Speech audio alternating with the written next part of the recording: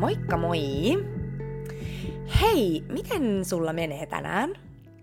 Mites, ootko jo kerennyt pääsemään kesätunnelmiin? Nyt on ollut kyllä ihanat ilmat, siis mä rakastan tämmöistä hellettä ja lämpöä, jotenkin niin ihanaa. Mä oon itse ollut viimeiset 2 kuukautta aika kiireinen, eli mä oon elänyt tämmöistä human doing aikaa. Eli on ollut aikamoinen meininki päällä ja kalenteri on ollut tosi täynnä touko- ja kesäkuun, mikä on tosi hyvä juttu, mutta se on myöskin se syy, miksi mä en ole nyt viime aikoina tehnyt niin paljon näitä podcasteja tai ylipäätänsäkään ollut somessa, eli on ollut kiinni valmennuksissa ja muissa hommissa.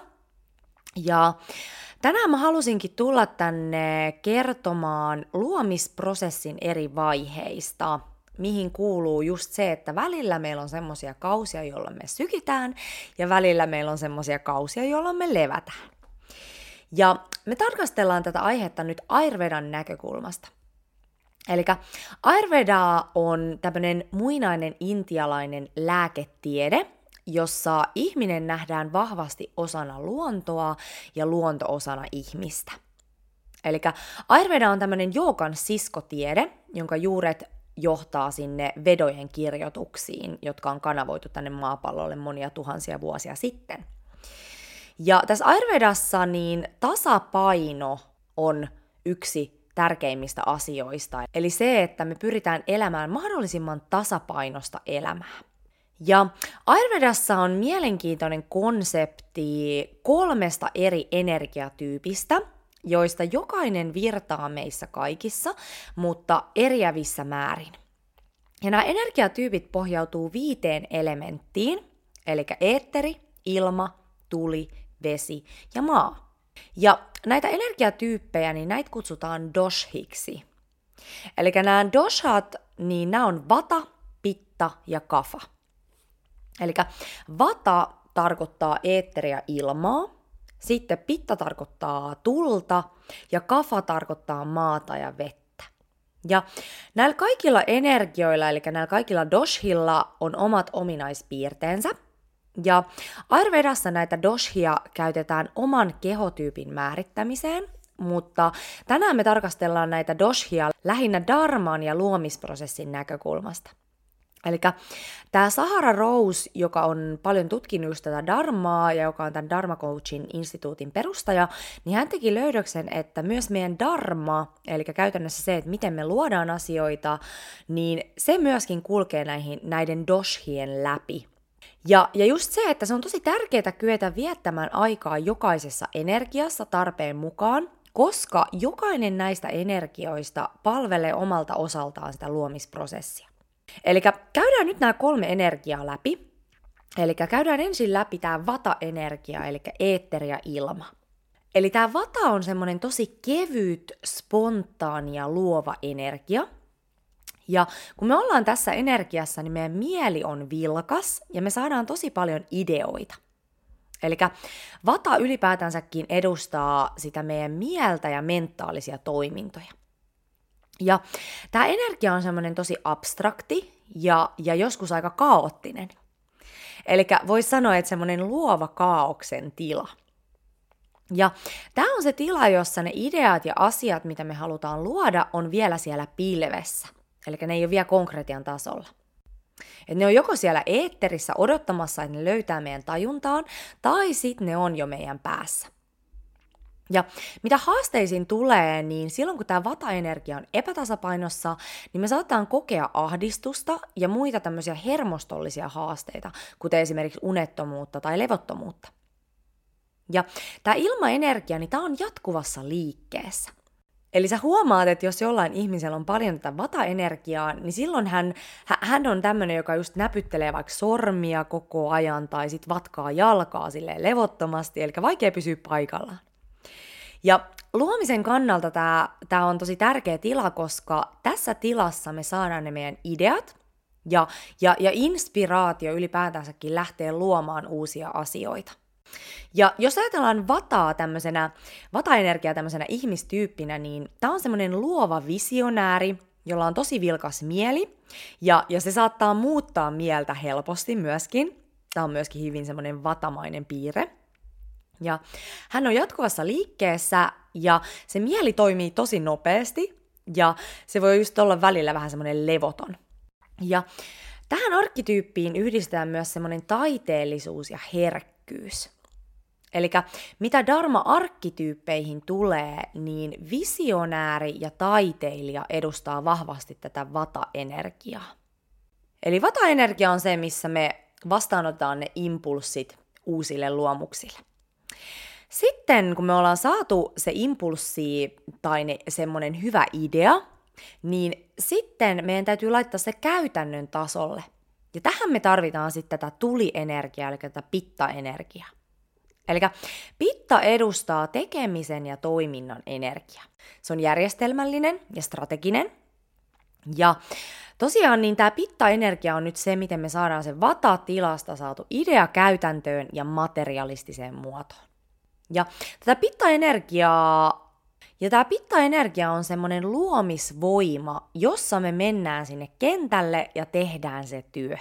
Ja pitalla on se ominaisuus, että se ylikuumenee helposti, jolloin se saattaa ilmetä esimerkiksi vihana, turhautumisena tai kärsimättömyytenä. Ja silloin kun pitta-energia on epätasapainossa, niin kehon tasolla niin se saattaa ilmetä sydänongelmina tai sitten semmoisina erilaisina tulehdustiloina. Eli tulehdushan on kehon kuumuutta. Eli kaiken kaikkiaan niin tämä edustaa vahvasti sitä toimintaa, tekemistä ja aikaansaamista. Ja jos ajatellaan pittaa ihmistyypin kautta, niin tämä on semmoinen tulinen, intohimoinen aikaansaaja, tekijä. Ja Dharma-arkkityypeistä yrittäjä ja soturi menee vahvasti tähän pitta-energiaan. Ja silloin, jos ihminen viipyy liian kauan tässä pittatilassa eikä osaa pysähtyä, niin sit hän palaa kirjaimellisesti loppuun. Eli se tulienergia loppuu. Ja tästä syystä me tarvitaan tämän tekemisen jälkeen maa- ja vesienergiaa, eli tätä kapha-energiaa. Ja tämä kapha-energia on semmoinen pysähtymisen, reflektoinnin ja palautumisen energia. Eli tämä on semmoinen tosi maadottava, semmoinen kotimainen energia. Ja tämä on se energia, jota me tarvitaan silloin, kun me ollaan tehty paljon töitä. Eli tämä energia hoitaa ja uudistaa, ja tämä on vähän niin kuin semmoinen reset-energia. Ja tämä on näistä energioista kaikista tihein, ja epätasapainotilassa tämä energia saattaa ilmetä laiskuutena, aikaansaamattomuutena tai ylipainona. Ja jos ajattelee kaphaa ihmistyypin kautta, niin tämä on semmoinen rauhoittava, lämmin, äidillinen ja hoitava energia. Ja Dharma-arkkityypeistä hoivaaja edustaa vahvasti tätä energiaa. Ja niin kuin mä aikaisemmin sanoin, niin kaikki elämässä virtaa näiden energioiden kautta ja läpi. Eli mitä ikinä me halutaan luoda, niin se menee tämän prosessin läpi. Eli vatatilassa me saadaan ideat, pittatilassa me toteutetaan ne ja tuodaan käytännön tasolle, ja sen jälkeen me levätään ja reflektoidaan. Ja nyt jos ajattelet, niin vuoden ajatkin menee tämän prosessin läpi. Eli keväthän edustaa sitä semmoista vata-energiaa, eli tätä luovaa ilmaenergiaa. Eli luonto herää takas eloon, ihmiset on täynnä uutta elämää ja inspiraatiota, linnut etsii uutta kumppania, jotta he voi luoda uutta elämää ja näin poispäin. Ja sitten sen jälkeen kesä ja alkusyksy, niin nämä taas sit edustaa sitä tulienergiaa. Eli esimerkiksi linnut, ne on löytänyt ne kumppanit, niin sitten ne alkaa munimaan ja alkaa saamaan poikasia, eli luo sitä uutta elämää, tuo sitä luomisvoimaa konkreettiseen muotoon, kukat puhkee kukkaan, puut alkaa tuottaa hedelmiä, kasvimaat tuottaa vihanneksia, ja sitten tämän jälkeen niin loppusyksystä niin me aletaan pikkuhiljaa siirtymään sinne kapha-vaiheeseen, jossa elämä hidastuu. Karhut menee talviunille, puut luovuttaa lehtensä ja maa jäätyy, me vietetään enemmän aikaa sisätiloissa ja nukutaan enemmän, tai näin ainakin meidän pitäisi tehdä, eli meidän kuuluisi hidastaa talvella, mutta yhteiskunnassa ei oikein arvosta tätä kapha-energiaa, koska ajatellaan, että pitäisi vaan koko ajan tehdä, ja mehän itse asiassa työskennellään melkein enemmän talvella kuin kesällä, mikä menee tietyllä lailla vastoin luontoa, eli ei ole mikään ihme, että esimerkiksi keväällä ihmiset kokee suurta väsymystä, koska me ei olla saatu sitä lepoa talvella, mitä me tarvitaan. Mutta joka tapauksessa se on tosi tärkeää, että me virrataan soljuvasti ja tietoisesti näiden kaikkien energioiden välillä. Eli näillä kaikilla energioilla on tärkeä rooli siinä luomisprosessissa. Ja nyt semmoinen juttu, että meissä kaikissa on sisäisesti näitä kaikkia energioita, mutta se missä määrin meillä on kutakin energiaa, niin vaikuttaa vahvasti siihen, että missä vaiheessa tätä luomisprosessia me viihdytään parhaiten. Eli esimerkiksi musta on eniten vata- ja pitta-energiaa, eli mä viihdyn tosi hyvin siellä abstraktissa ideoiden maailmassa, luovassa kaauksessa ja sit mä viihdyn myöskin hyvin siinä tekemisen maailmassa, eli siinä tulienergiassa. Mutta mulle on aina ollut kaikista vaikeinta se pysähtyminen. Mutta samalla mä voin sitten taas sanoa, että silloin kun mä vihdoin opin kantapään kautta pysähtymään, silloin kun on tarve, niin silloin mun elämä kyllä pomppasi ihan uudelle tasolle. Ja mä rupesin myös saamaan paljon enemmän irti näistä mussa luontaisesti virtaavista energioista. Eli mä pystyin olemaan paljon vahvemmin sit myöskin siinä vata-energiassa ja pitta-energiassa. Ja nyt mä tunnen, kuinka viimeiset 2 kuukautta niin mä oon ollut tosi vahvasti just nimenomaan siinä pitta-energiassa, eli tehnyt, niin nyt mä tunnen vahvasti, että nyt mä tarvin tätä kafa-energiaa, jossa mä pääsen reflektoimaan kaikkea sitä, mitä mä oon tehnyt, ja keräämään voimia sille uudelle kierrokselle, joka alkaa taas syksyllä. Mutta joka tapauksessa niin on ihan hyvä miettiä, että minkälaisessa vaiheessa sä oot viettänyt nyt viimeiset kuukaudet. Ja sitten sen mukaan viritä sun kesä. Et ehkä sulla on sama tilanne kuin mulla, että sä oot sykkinyt siinä pitta-energiassa, ja nyt on sun aika siirtyä siihen kafa-energiaan. Tai sitten ehkä sä oot ollutkin tässä kafa-energiassa, eli oot ollut paljon paikallaan, ja nyt sä kaipaat lisää sellaista kepeyttä, inspiraatiota ja uusia ideoita, eli tätä vata-energiaa. Tai sitten ehkä sä oot ollut jo jonkun aikaa tässä lukuisten ideoiden maailmassa, eli siellä päässä tosi vahvasti, jolloin sulle on kaikista parasta lähteä tuomaan näitä ideoita konkretian tasolle, eli siirtyä siihen pitta-energiaan. Koska mitä mä oon huomannut on se, että jos me jäädään johonkin energiatasolle liian kauaksi aikaa, eikä ikään kuin uskalleta siirtyä sille seuraavalle tasolle, niin meidän systeemi menee vähän sekaisin. Et esimerkiksi mulla on ollut taipumus jäädä sinne ideoiden maailmaan tosi vahvasti, eli mulla on 100 ideaa päässä, mutta sitten mä en lähde toteuttaa niitä. Ja se aiheuttaa mulle semmoista tosi suurta levottomuutta ja semmoista ahdistusta. Eli sen luovan energian pitää päästä todellisuuteen sen pitta-energian kautta. Ja sitten tosissaan, kun me ollaan siinä pitta-energiassa ollut tarpeeksi kauan, niin jos me jäädään sinne liian pitkäksi aikaa, niin me palataan loppuun. Eli se on tärkeää myös siirtyä sinne kafa-energiaan. Eli mieti, että mitä näistä energioista sä tällä hetkellä tarvit eniten. Ja sehän menee niin, että joka päivä me liikutaan näiden energioiden välillä, eli me ei olla ikinä pelkästään 100% yhdessä energiassa, mutta mikä on tärkeää on se semmoinen yleinen painoarvo, että mitä energiaa sä tarvit just nyt eniten ja miten sä voit kultivoida sitä enemmän sun elämässä. Eli jokainen näistä energioista luo tietä seuraavalle vaiheelle sun luomisprosessissa.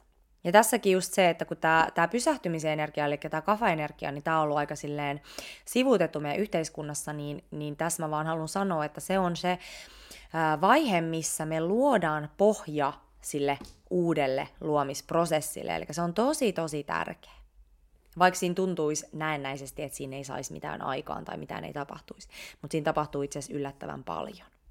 Ja mitä mä rakastan tässä hommassa ja näissä energioissa on se, että me voidaan liikunnan avulla siirtää itsemme siihen energiaan, mitä me eniten tarvitaan. Eli jos sä oot esimerkiksi tässä kafa-energiassa ja sä kaipaat lisää vata-energiaa, niin laita musat korviin ja lähde juoksulenkille tai pyöräilemään.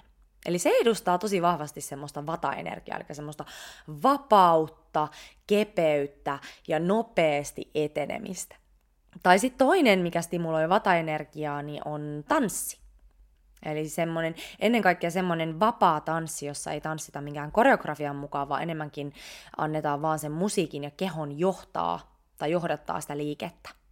Ja sitten taas, jos sä oot ollut semmoisessa kevyessä vata-energiassa jo tarpeeksi kauan, niin sä kaipaat enemmän määrätietoista pitta-energiaa, niin sit sä voit mennä vaikka salille nostamaan painoja. Tai sitten nyrkkeilemään. Eli nämä stimuloi sitä meidän tulta. Tai sitten, jos sä haluat siirtyä pitta-energiasta kafa-energiaan, niin sit sun kannattaa mennä joogatunnille. Ehkä jopa yin-joogatunnille. Eli jooga ja tämmöinen rauhallinen tekeminen, se stimuloi sitä kapha-energiaa. Eli tää on tosi magea prosessi ja tosi tärkeä ymmärtää. Eli näiden perusteella, niin mitä energiaa sä kaipaat just nyt eniten? Ja mitä sä voit tehdä aktivoidaksesi tämän energian? Ja tosiaan niin kuin sanottu, niin mä aion nyt lisätä itse kapha-energiaa enemmän mun kesään, mikä tarkoittaa sitä, että mä pidän pienen loman näiden podcastien nauhoittelusta sekä valmennuksista 24.7. asti.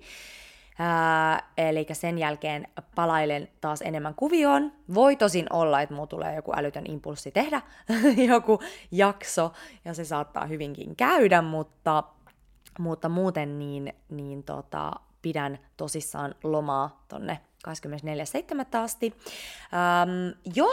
Jos tarvitset energiahoitoa, niin niitä mä teen koko kesän, koska se nyt jostain syystä tuntuu oikealta. Eli jos on tarvetta energiahoidolle, niin laittele viestiä. Ja mulla on tosi makeita suunnitelmia syksylle. Yksi liittyy tämän podcastin laajentamiseen niin, että mä pystyn tuottamaan lisää sisältöä ja auttamaan vielä enemmän ihmisiä kohti heidän elämäntehtävänsä.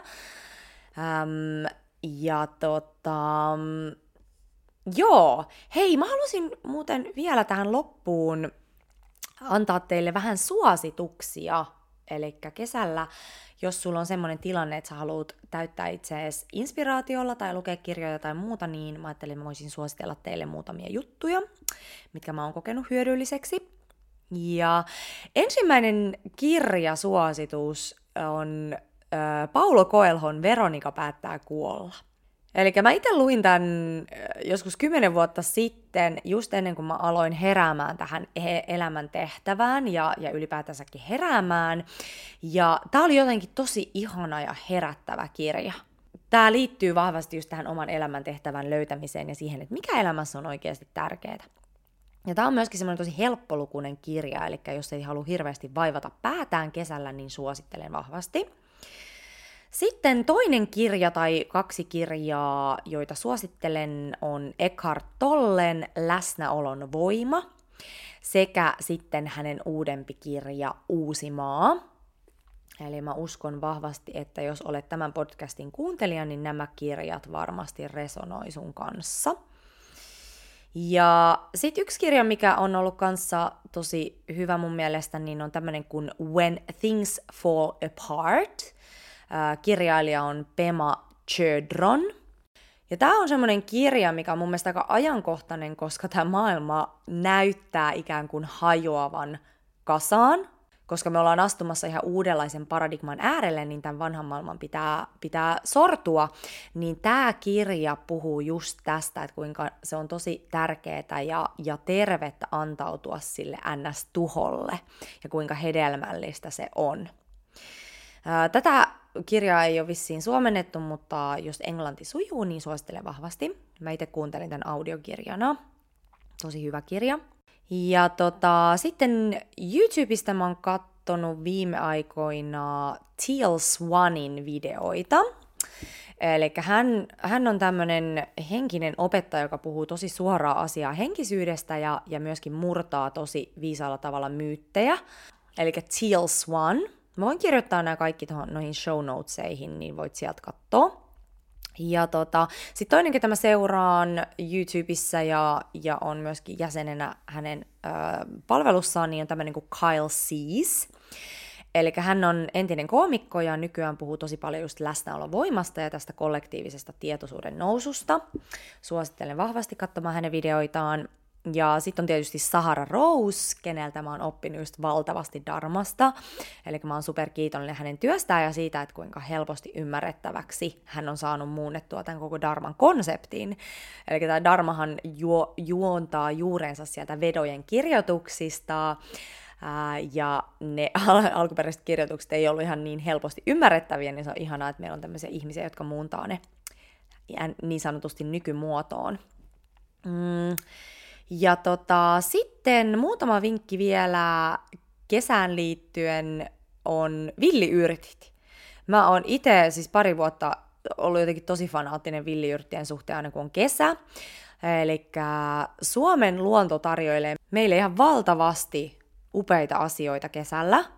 Eli se ensinnäkin, että nämä kaikki kasvit, mitä täällä kasvaa, ne kasvaa aika haastavissa olosuhteissa, niin sekin tekee niistä tosi voimakkaita ja just ravintorikkaita. Eli silloin kun ne kasvaa, niin sitten ne kyllä kans näyttää parastaan, ja sitten kun täällä on vielä tämä keskiyön aurinko, eli tarkoittaa, että nämä kasvit saa koko ajan sitä auringon valoa, niin ne on tosi semmoisia jotenkin elinvoimaa lisääviä. Ja mä itse käytän esimerkiksi nokkosta tosi paljon, eli se on yksi maailman ravintorikkaimmista kasveista, tosi paljon rautaa, magneesiumia ja ties mitä. Ja mä teen silleen, että mä pesen ne kunnolla, mä en ryöppää, koska mulla on jotenkin semmoinen käsitys siitä, että se tappaa aika paljon niitä hyödyllisiä aineita näissä kasveissa, niin ihan siis vaan pesen kunnolla. Ja sit mä käytän smoothieissa, kasvispaistoksissa, munakkaissa, lasagnessa, keitoissa, eli sitä voi laittaa vaikka mihin. Tosi hyvä kasvi käyttää, suosittelen. Ja sitten toinen on voikukka. Tämä voikukka on itse asiassa todella hyödyllinen kasvi. Eli se on ensinnäkin hyvin puhdistaa maksaa ja munuaisia, ja sillä on muitakin terveyttä edistäviä vaikutuksia. Eli kannattaa lukea tästä lisää. Mä itsekin olin ihan ymmälläni, että miten tämmöinen näinkin yleinen ja yleinen kasvi voi olla näin hyödyllinen. Mutta mitä mä alkan tekemään, niin mä teen silleen, että mä teen semmoisen puhdistusjuoman. Eli illalla mä pesen ensinnäkin ne voikukanlehdet, sitten sen jälkeen mä palottelen ne, ja sitten sen jälkeen niin mä kaadan kuumaa kiehuvaa vettä niiden päälle ja jätän yöksi hautumaan. Ja sitten aamulla mä juon sen tyhjään vatsaan, niin tää on ihan äärimmäisen puhdistava juoma. Ja mitä voikukka myöskin tekee, niin se poistaa raskasmetalleja meidän kehosta, mikä on tosi tärkeää, koska aika monet itse asiassa kärsii raskasmetallimyrkytyksestä nykypäivänä ilman, että he tajuu sitä, koska me saadaan näitä raskasmetalleja aika monesta paikasta. Niin voikukka on siihen todella hyvä. Ja sitten yksi, mitä mä tykkään käyttää, on vuohenputki. Se on hyvän makuinen salaateissa. Ja sitten siankärsämön kukka. Niin se on myös semmoinen, mistä mä tykkään tehdä tämmöistä niin kuin haudutettua juomaa vähän samalla tyylillä kuin tuosta voikukasta. Niin nämä on semmoisia, mitä tulee käytettyä aika paljon. Ja sitten vielä yksi suositus. Kävele paljain jaloin mahdollisimman paljon kesällä. Eli tämä, että me ollaan yhteydessä maahan, paljas kosketus maahan, niin sillä on ihan mieletön vaikutus meidän terveyteen. Eli se tasapainottaa sitä meidän energiakehoa. Ja yksi mitä se tekee, niin se poistaa tosi tehokkaasti tulehdusta meidän kehosta. Ja jos sulla on vaikka unen kanssa ongelmia, niin ihan se, että sä oot päivittäin kosketuksissa maan kanssa, niin se parantaa sun unenlaatua ja auttaa sua esimerkiksi nukahtaa illalla paremmin. Eli kannattaa lukea tästä enemmän, eli maadoittuminen. Jos haluat lukea englanniksi, niin earthing tai grounding, niin siellä siis ihan mielettömästi niitä terveysvaikutuksia, ja siitä on paljon tehty myöskin tutkimusta, eli tähän kannattaa ihan todella paneutua. Niin suosittelen sitä joka päivä, kosketus maahan, paljas kosketus maahan. Tosi yksinkertainen ilmainen keino kohentaa omaa terveyttä. Ja näin.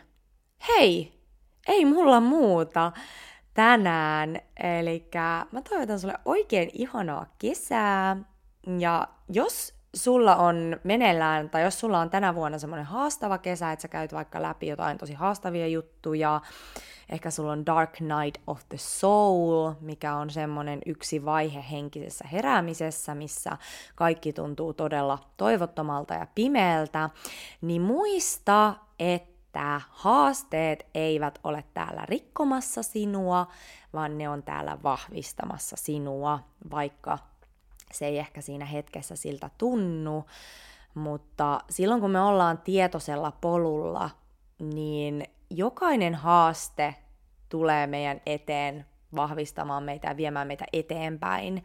Eli mikä heräämisessä tapahtuu on se, että sä siirryt sieltä uhrin tasolta, eli siitä ajatuksesta, että voi ei, että miksi elämä kohtelee mua näin kaltoin, että mä oon elämän uhri, niin me siirrytään siihen, että elämä tapahtuu mua varten. Eli mitä ikinä tapahtuu, niin siinä on joku opetus tuoda sulle tai sen toiselta puolelta aukeaa jotain ihan uutta, niin jos tosiaan koet haasteita tänä kesänä, niin muista, että ne ovat täällä viemässä sinua eteenpäin ja valoa tulee taas sieltä toiselta puolelta tunnelia.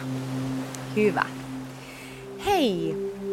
Ihanaa kesää! Jos kapat energiahoitoa, niin voi laittaa viestiä. Muuten niin me kuullaan ensi kerralla. Heippa!